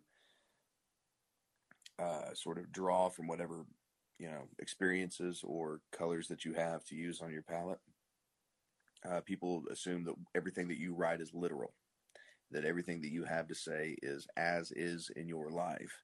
And, here's my apology, my formal apology to anybody that reads anything that I write. It's not all 100% like as is in my life. Like, I take liberties. I work as a writer. Like, that's what I did in music. That's what I'm doing now. You have to find truth in something, but leave something of yourself in it. Right. So, I wrote that piece to be a formal apology to these people who care about me deeply, who I love, that were worried about me because of the way that I was writing.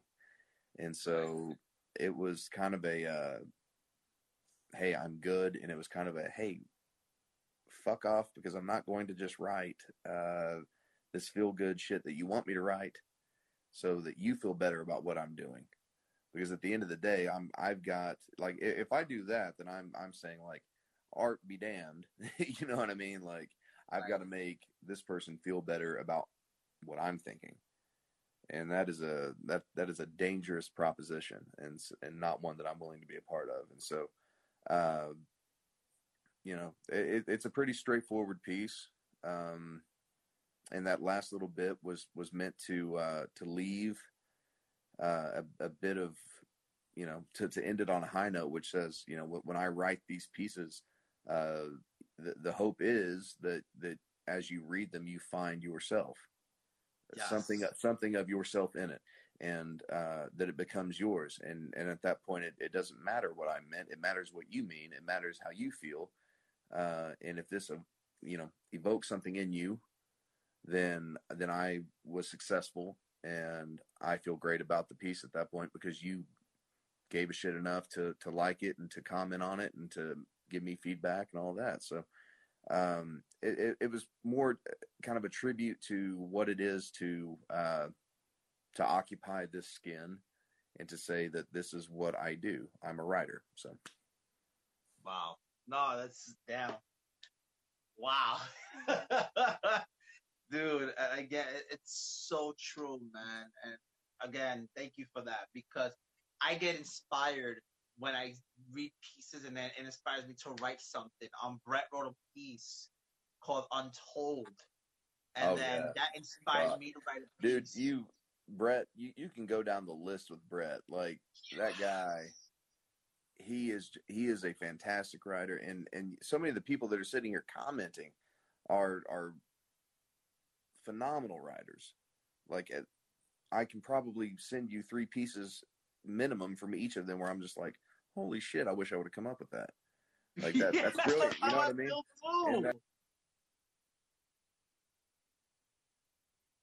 Oh, crap. What happened? Oh, that was weird. Hello? What's up, man?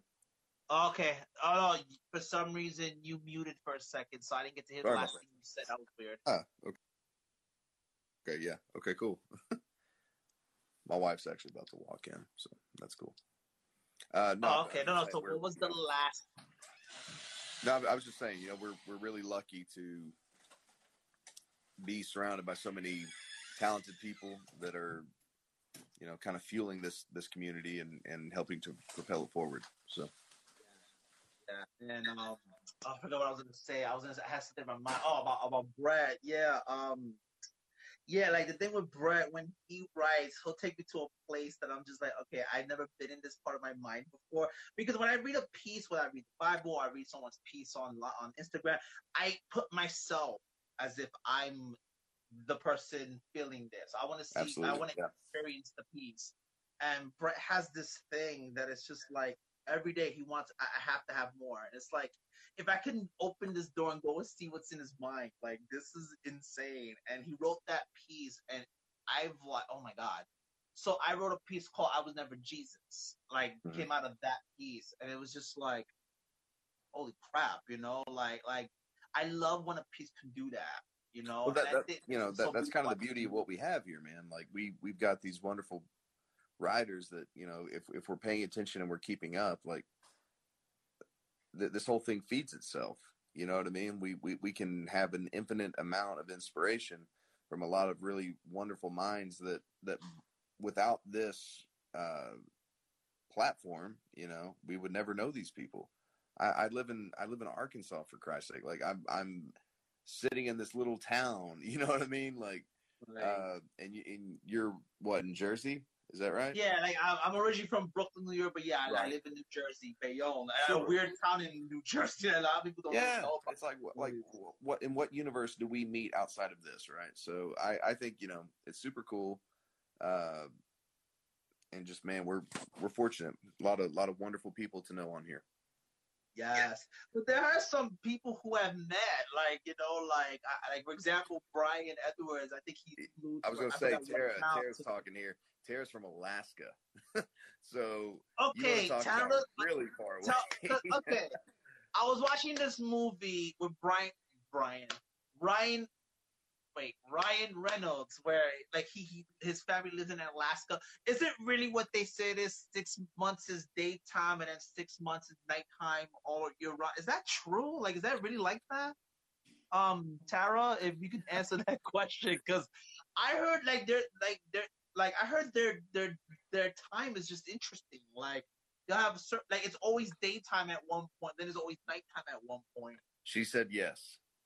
Yeah, oh my God. Yeah. So it really is like that, yo. I was going to go to Alaska, but what's it like in Alaska? I wonder, But oh man, that's That's a trip. nobody now got caught with Alaska. But that's Yeah. what I'm saying. And then what? Brett lives in Milwaukee. Brian lives in Florida.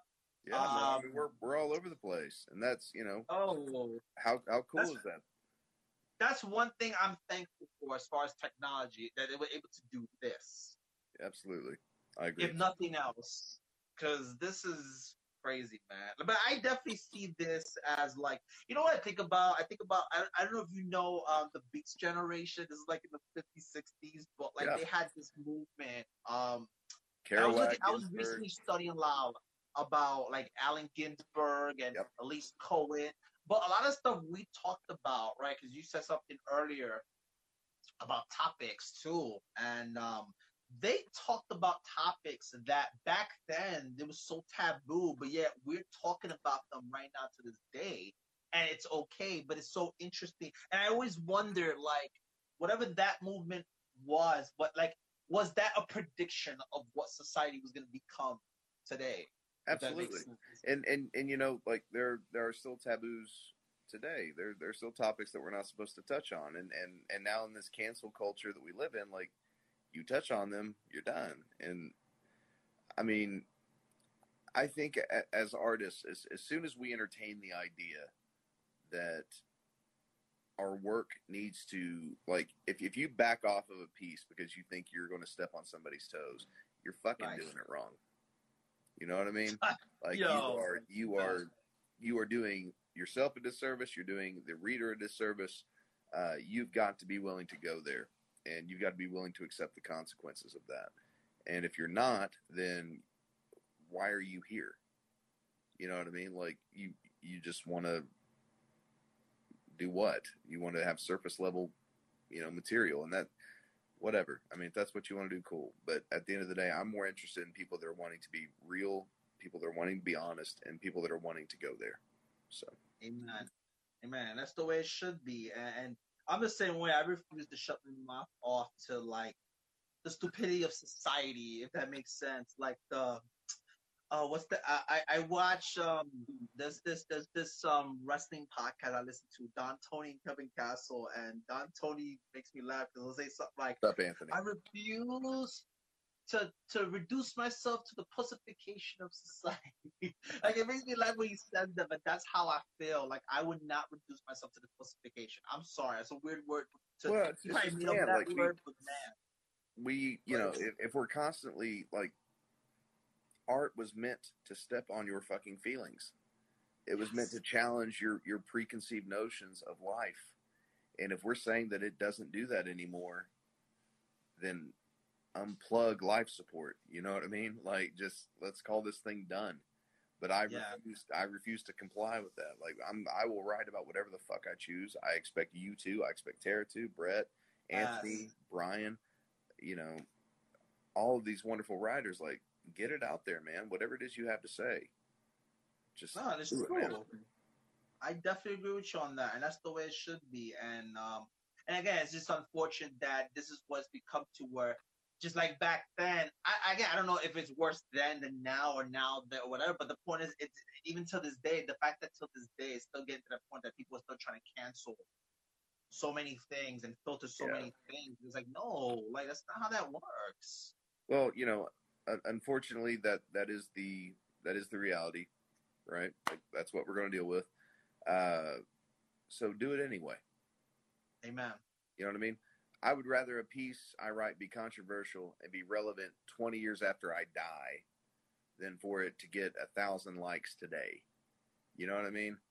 Like, Nick Drake made records and never sold shit, died in the 70s and was rediscovered again in 2000, and his work means something. It's about the art, man. If that's not where you're trying to go, then stop wasting time.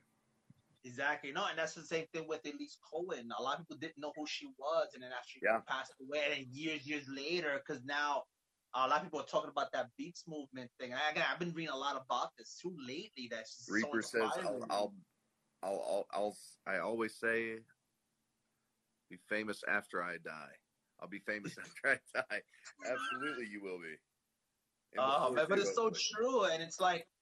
And it's only because one thing I read about her, she was definitely overlooked by the other poets from that time. But now like recently, people are shedding light into her life, and you see a lot of stuff she went through.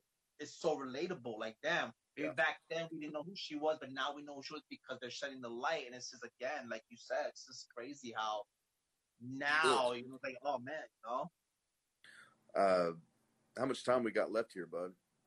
We have right now we're 50. Wait, 3, 4, 5, 6, 7, 8. We have 7 minutes left. Okay. Let's hit on whatever you want to hit on, man. And I'm gonna go spend the rest of this evening with my lady. Nah, no doubt, man. Sounds good to me, brother.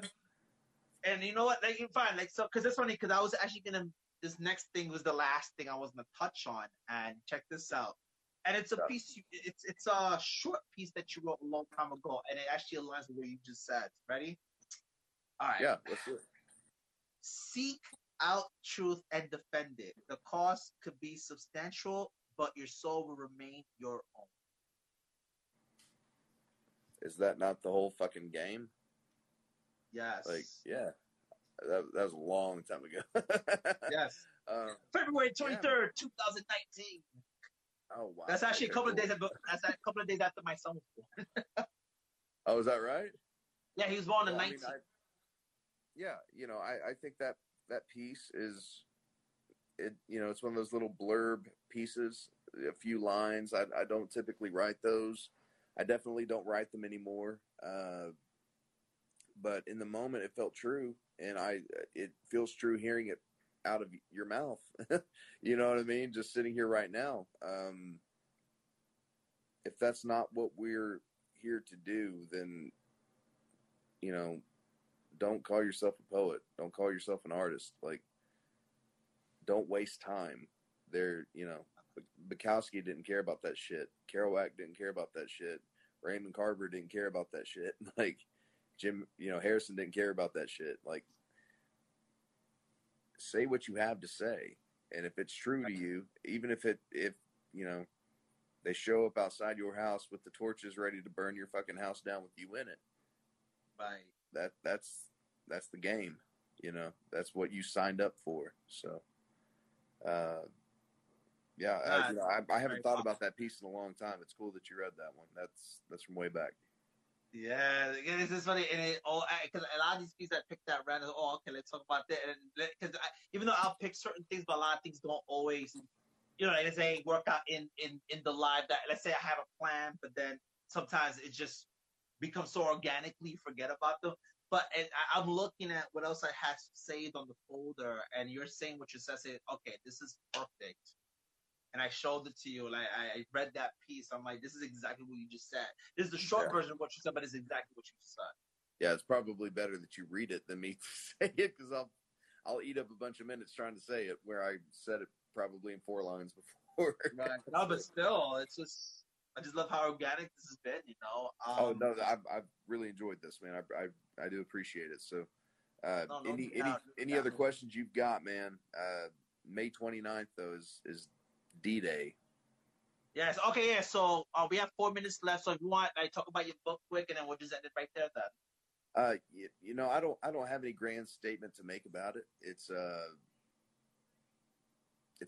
a labor of love. It's a tribute to my father, and it's meant to be a prayer and a helping hand for anyone navigating the fog of grief. You know what I mean? What it is to walk that road, and unfortunately, it's a road we will all share.